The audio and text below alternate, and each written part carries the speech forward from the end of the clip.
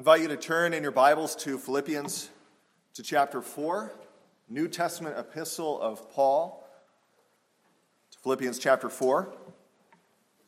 So we have been working our way through this series on the thought life of disciples, and we have come just in the past 2 weeks finally to Philippians chapter 4, which will be the central passage for the next several weeks. And last week we focused primarily on our duty and the relationship that duty has to peace. That our duty consists in dwelling, thinking upon certain things. We saw that means careful thought, not just flighty thought, happenstantial thought, but careful dwelling or consideration of things. And then also it involves imitation. You are not thinking the way the Lord has called you to think if your desire is not to put it into practice, to imitate the Lord and those who most reflect the characteristics described in our passage. And this in turn leads to the peace of God.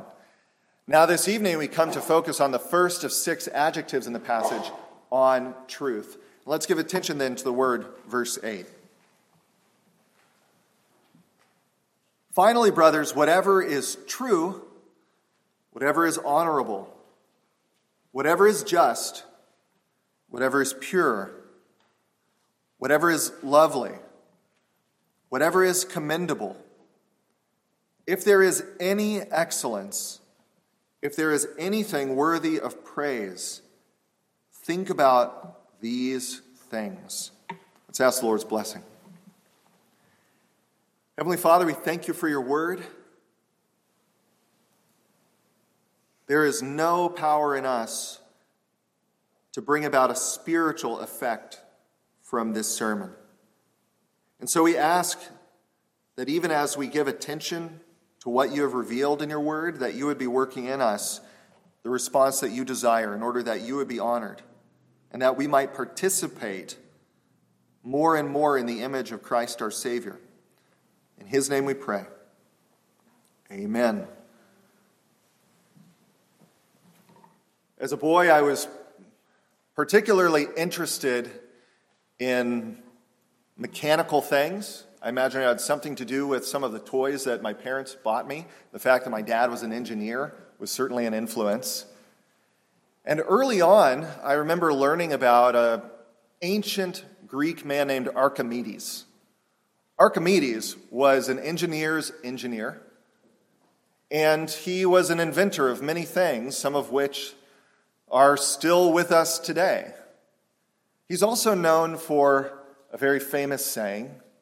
He said, "Give me a lever long enough and a fulcrum in which to place it, and I will move the world."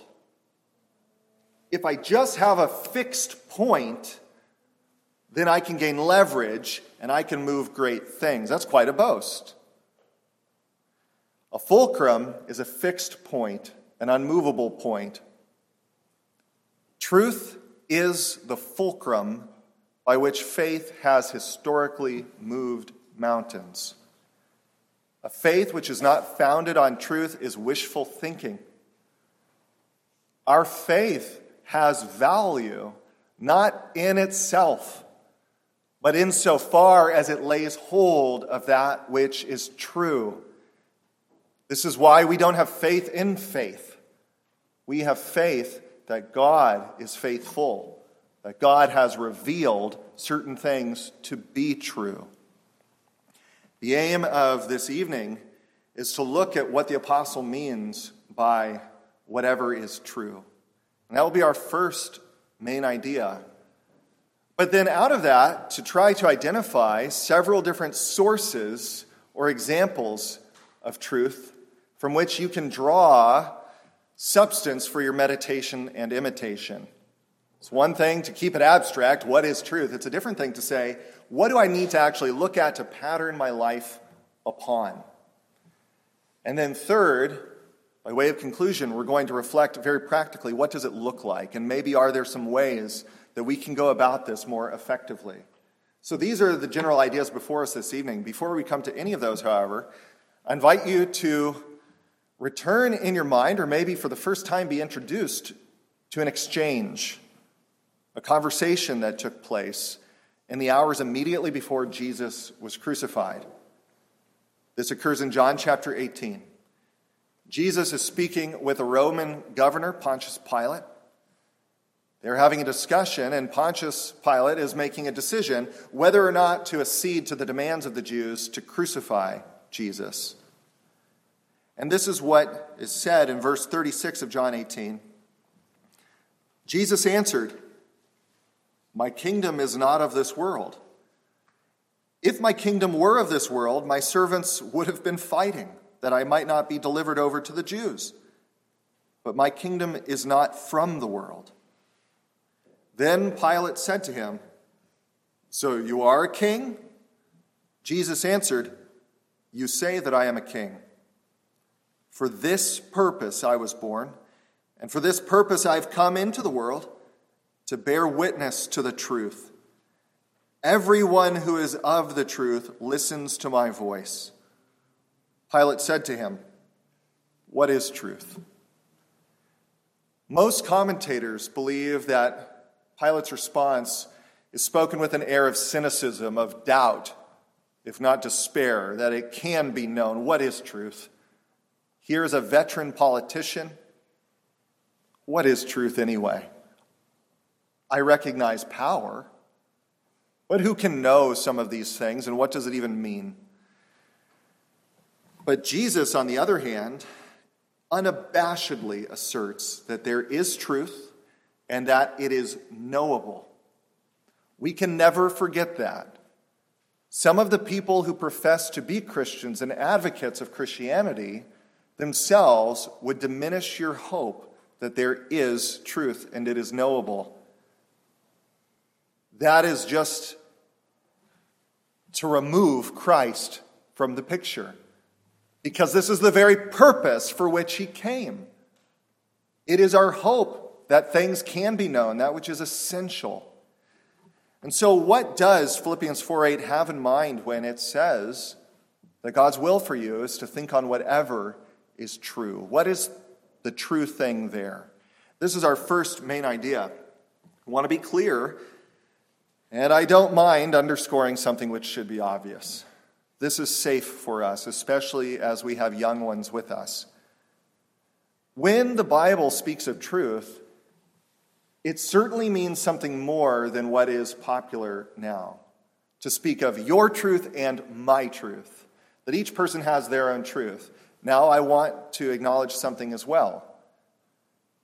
The reason people are at times saying my truth, in some instances comes from a legitimate place that we would harm ourselves to ignore. People who feel that their voice has not been heard, that they have been pushed to the sidelines in questions of power and law. That has to be heard and understood. But on the other hand, if all that there is your truth and my truth, a subjective interpretation, a personal take, your own story, that doesn't give you a fulcrum. Certainly not a fixed point from which a society can build and form a way of living that has meaning. There has to be something fixed in order for other things to have actual value and not just subjective value to human beings. Hear this statement. Not a Christian who said it. Try to guess when it was said. We know today that there is no such thing as absolute truth, that everything is relative, that everything is dependent on the conditions of time and place. It sounds like something that could have been written today. If it were shorter, it would have been tweeted. This is the moment we live in, is it not? And yet, that is from a philosopher in 1891, a Marxist. And that's the way ideas work. They tend to trickle down from some academic top down. And it takes time. But the world that we are living in, many of the things that are taken for granted, especially among the peers of the youth, have not always been believed. But if I had the opportunity to speak to this person, I'd want to ask that philosopher some questions. Again, hear what he says. We know today that there is no such thing as absolute truth. How?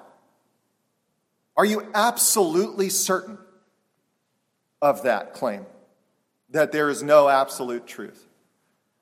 And the fact that he says everything is relative, everything is dependent on the conditions of time and place. At this point, Christians say, wait, you've left out an important category, God. God who is eternal and therefore not bound by time. God who is spirit and therefore not bound by place. The Christian cannot see the point. We, in wrestling with the world, do not step off the rock that we stand on, even as we seek to speak with them about the reasonableness of faith. We stand on this rock. There is truth because there is God. Every bit of truth must be understood relative to who God is, because he doesn't change and he knows all. Objectively speaking, you might call the true in this way. You might describe it in this way. Things as they are really infallibly known to God. What is truth? Pilate, had Jesus given him more answers, might have heard that. Things as they really infallibly are known to God. What relief that is in a society where so many people struggle with various forms of mental illness. I have family, my own family, people who struggle with schizophrenia. And they at times wonder, what is the reality of what's going on here? And though in this fallen condition, there are tragedies of the mind and of the body and of the soul, yet it is a comfort to those who believe to know God knows the reality of what is going on here, and his promises are faithful. You don't know if that person is there or not there, but he does. What a comfort that is to the person increasingly in our society, as for a whole variety of reasons that this sermon cannot trace out. There is a reason why now of all times so many people are beginning to question, in spite of all tangible evidences, whether they are man or woman. That didn't fall out of the sky, and it's not just because now it's allowed. No. We live in a time of impermanence, where you move from one set of ideas to another in the workplace, in the school, in the home, among your friends. And because everyone is on a different page about beliefs, no one speaks of their beliefs, and nothing feels tethered to anything. Novelty wins the day. Technology drives us, one after another thing, to just make choice upon choice. And people do not feel that they can form an identity. And yet, when we come to Scripture, we find that God does know. Whether I am man or woman, God knows. And moreover, the Bible lays a framework to come at reality, to say that he's created the world in such a way that truth is, by and large, as it seems. We never find in Scripture that persons have to wrestle with that question in the way it is currently. But truth is, by and large, as it seems. And that is a great comfort to the person who wrestles. How can I know God's will for me? Truth must stand foremost relative to God. Subjectively, you might define truthfulness in this way. Truthfulness is the degree to which creaturely knowledge conforms to divine knowledge. The degree to which creaturely knowledge conforms to divine knowledge. And so somebody says, well, this is my truth. If your truth is at odds with God's truth, your truth is false. Sure, it's yours. But it does say in the Word that many people love a lie. All of these things have to be turned back upon ourselves as well. Romans chapter 3, verse 4 says, let God be true, even though everyone else were a liar. As it is written, that you, Lord, may be justified in your words and prevail when you are judged. Man tries to judge God all the time. But Lord, no. Let every man be a liar, but God is true. But we cannot reduce truth simply to thinking about facts, bare facts in a matter. I want you to think for a moment. about why facts of themselves are not all that truth is. You have an entire genre of literature and film called true crime. True crime, and as much as it is possible, authors in this genre try to be faithful to the facts. But when Paul says, think on that which is true, this is not license, let alone an obligation, to give special thought to every fact equally. There are some facts about which we are told to be innocent as babes. Truth is not reducible simply to bare facts, at least not when the Bible engages this concept. I want to invite you to turn and look at John chapter 3. You'll see an important aspect of this in what Jesus says in John 3.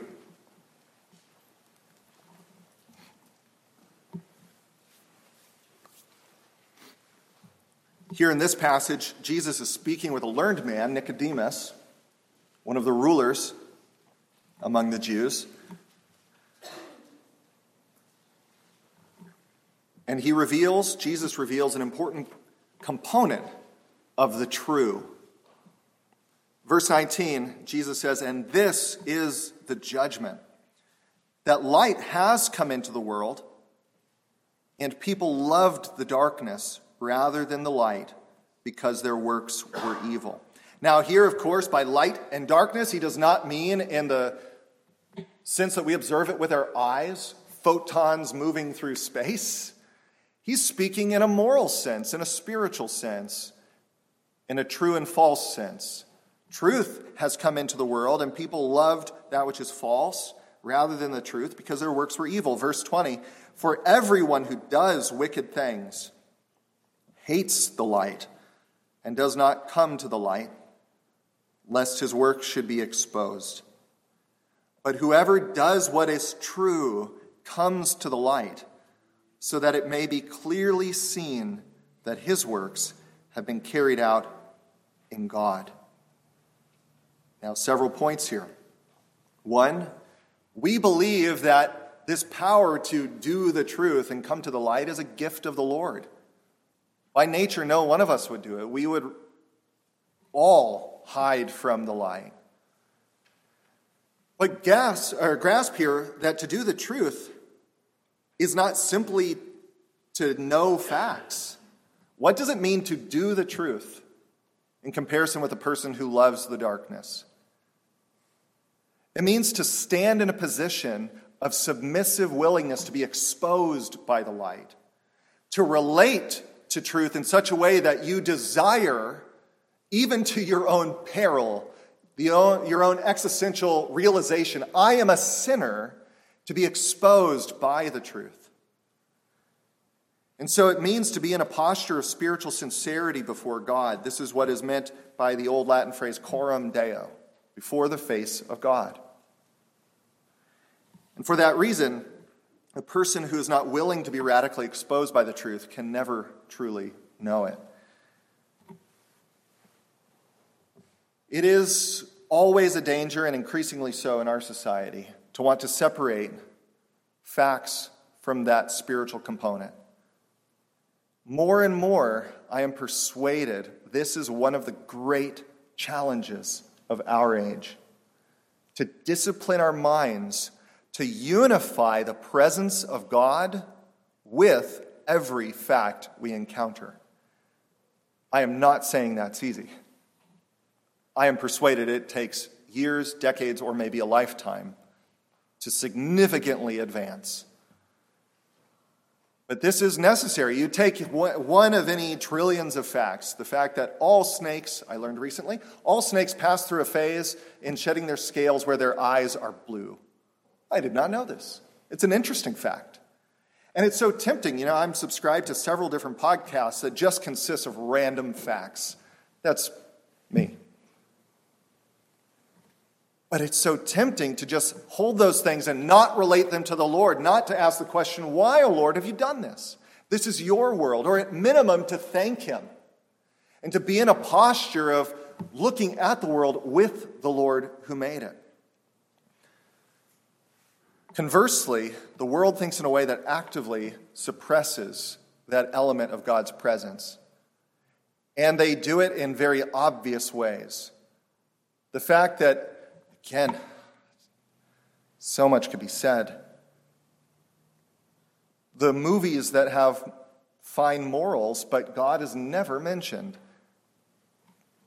It is teaching your kids something, and mine too, that you can have morals without having to have the Lord at the bottom of it. And layer upon layer, the whole network, the system that we dwell in, is itself undermining much of what we believe.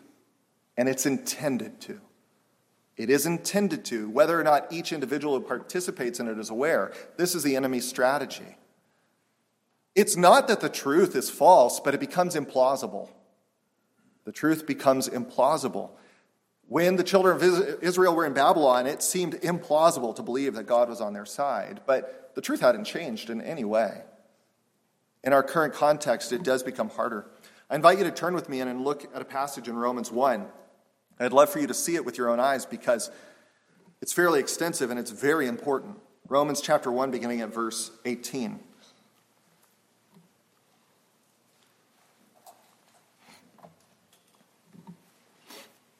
What I'm about to say, I do not say to shame you, at least not in the sense of one who would beat the sheep. I love every one of you.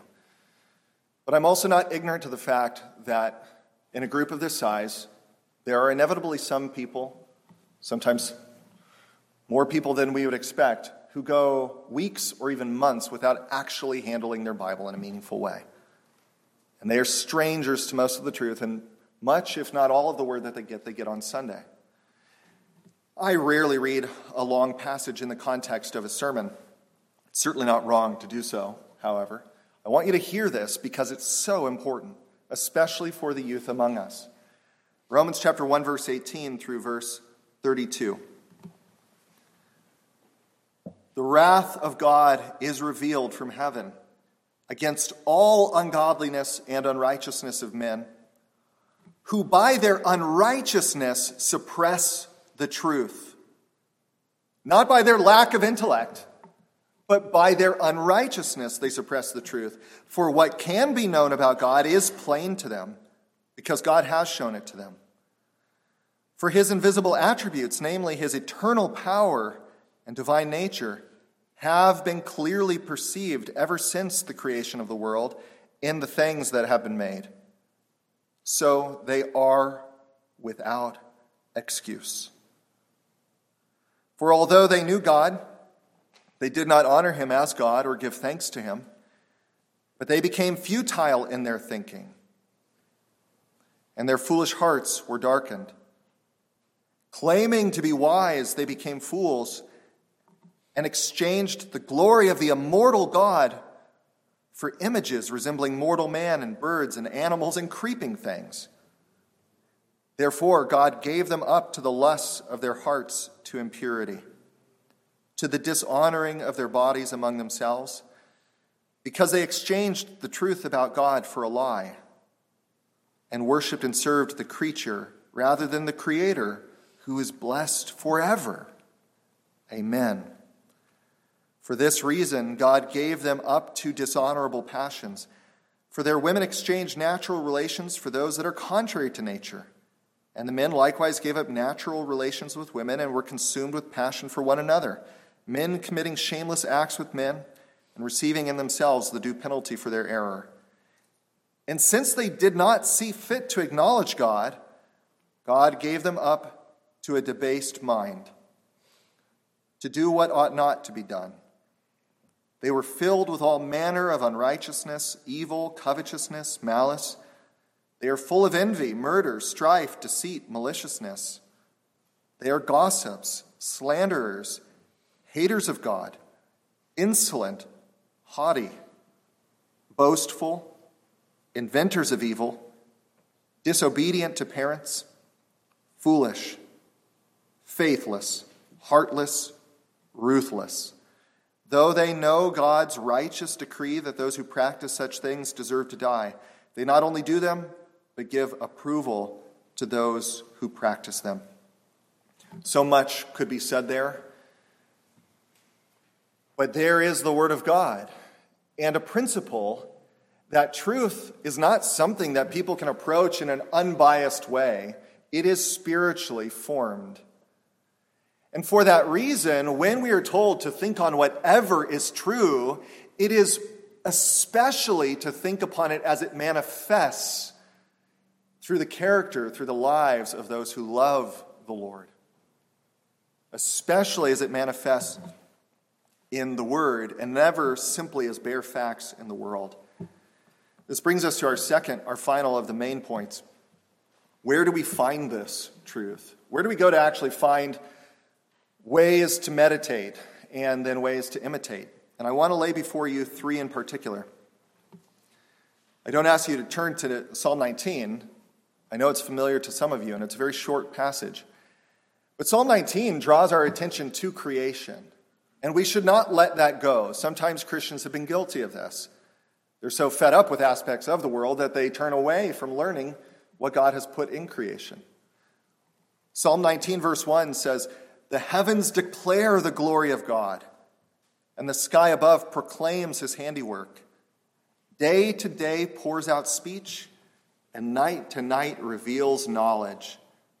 Not simply because they're pretty, but the more we learn about the heavens, about physics in general, the more we realize we don't know and cannot know. That it's an amazing, powerful act of God to sustain this world. And in a multitude of other ways, he's spoken in creation. Think of Jesus saying, "Behold the lilies.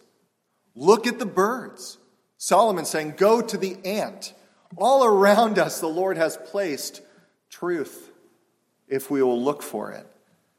But on the other hand, there is a danger here, and the danger has nothing to do with the creation in itself, but with ourselves, the interpreters, that we sometimes interpret wrongly.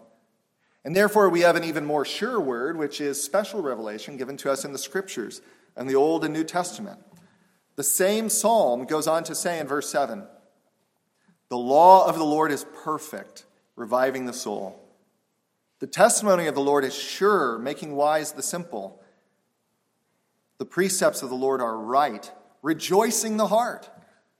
The commandments of the Lord are pure, enlightening the eyes. The fear of the Lord is clean, enduring forever. The rules of the Lord are true and righteous altogether." Think about that stack. You want that on your plate in the morning. Perfect, sure, right, pure, clean, enduring, true, righteous. And this is what we find for us in the Word. And yet, how often is the case that we neglect the Word and seek truth outside of it?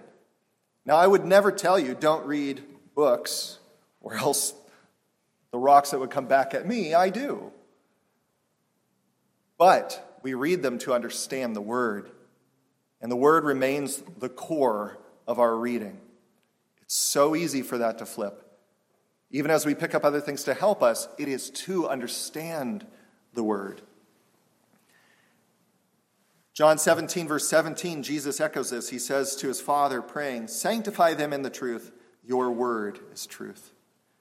And yet in John's gospel, that's interesting and significant for Jesus to say, "Your word is truth," because John over and over again identifies Jesus as the Word made flesh. And so the third source that we go to above others is Christ, who is the one that we meditate upon supremely, who is the one that we imitate foremost. And so this is then to consider his person, his work, and his words. John chapter 1, verse 17, hear what it says, and notice one phrase in particular, full of grace and truth. It says, John 1:17, "The Word became flesh and dwelt among us. We have seen his glory, glory as of the only Son from the Father, full of grace and truth." Verse 16, "For from his fullness we have all received grace upon grace." And then he makes a contrast, and this has been a point of confusion for many people. "For the law was given through Moses, but grace and truth came through Jesus Christ."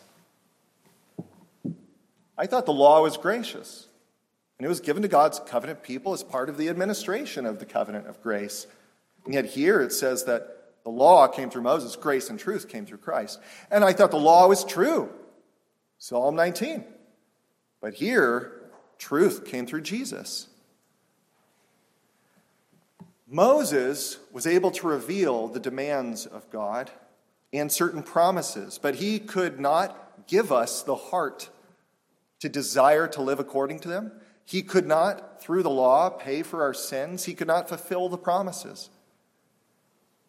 But the grace to walk in the truth, to dare to be exposed by God's will, to tread in the light, that comes through Jesus Christ, through knowing him.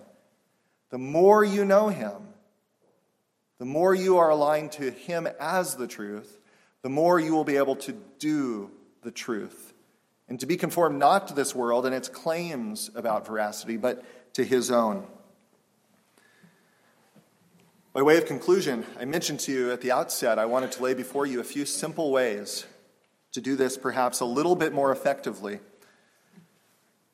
In the first place, I want to encourage, especially in the families here, but it applies to all, diligently cultivate inquisitiveness about creation.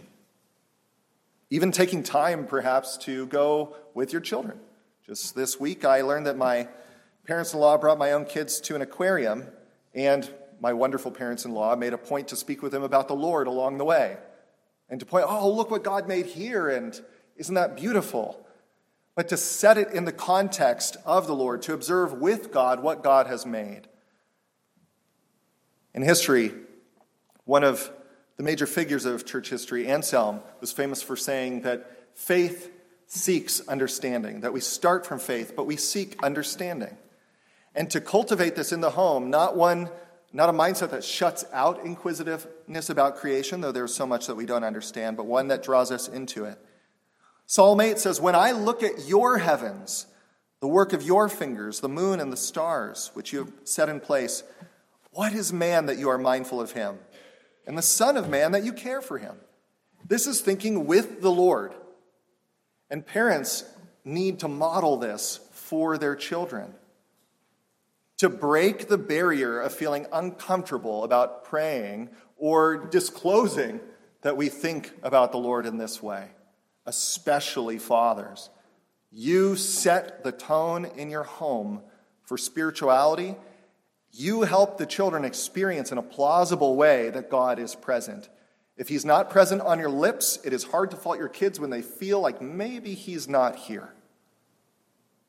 God uses means, and one of the means is by that layering of plausibility structures.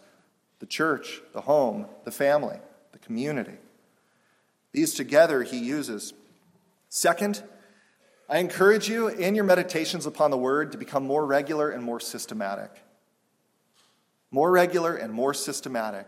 Not simply to open the Bible and to read some small passage here or there, though I will take anything over nothing.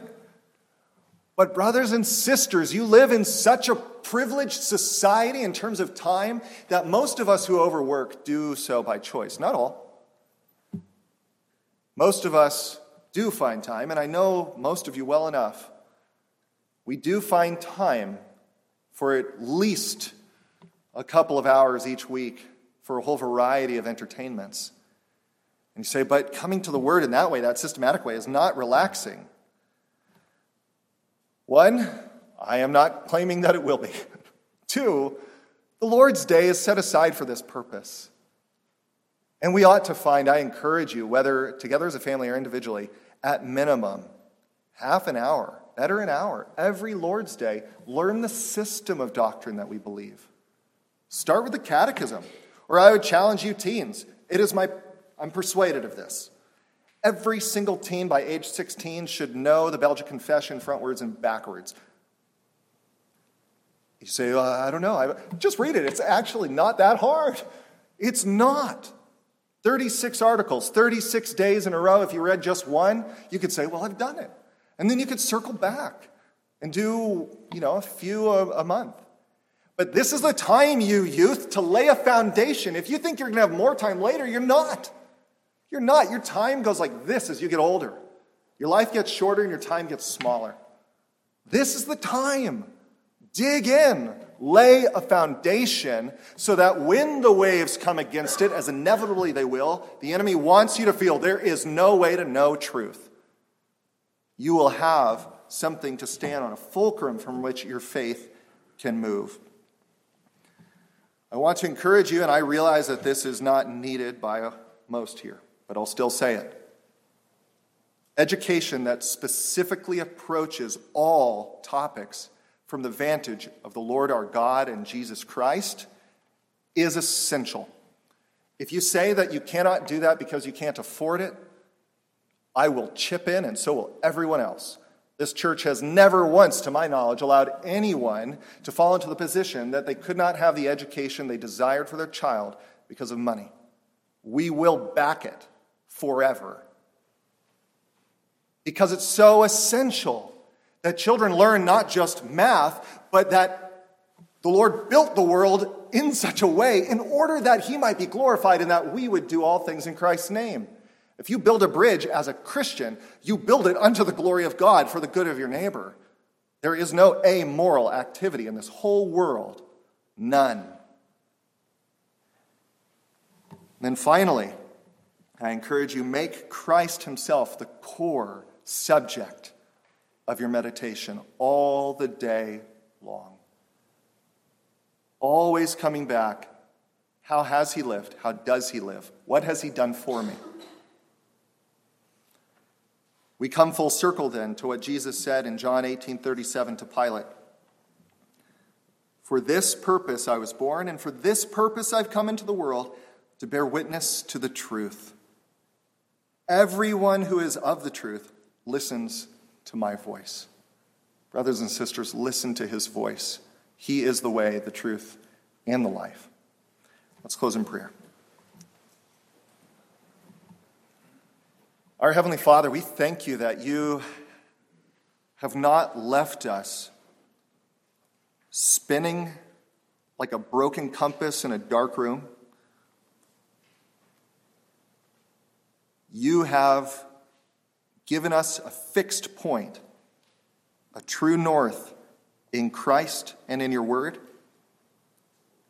And we praise you, Father, that your elect people, by your Holy Spirit, have been magnetized to him. And we ask that you would please continually draw us back. We stray, we wander. Oh, Heavenly Father, fill us with your truth. For those who are perplexed even this evening, full of doubts because of the ravages of our culture that makes it difficult to arrive at a clear understanding, because of sin that militates against submitting to and walking in the light, or any other reason, Lord, we pray, we ask in Jesus' name that by your Spirit you would strengthen them, take the clay feet, transform them.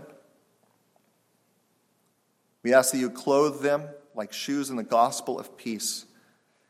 Our Heavenly Father, we ask that you would preserve in this pulpit and in this community continually your truth for your glory. For in Jesus' name we pray. Amen.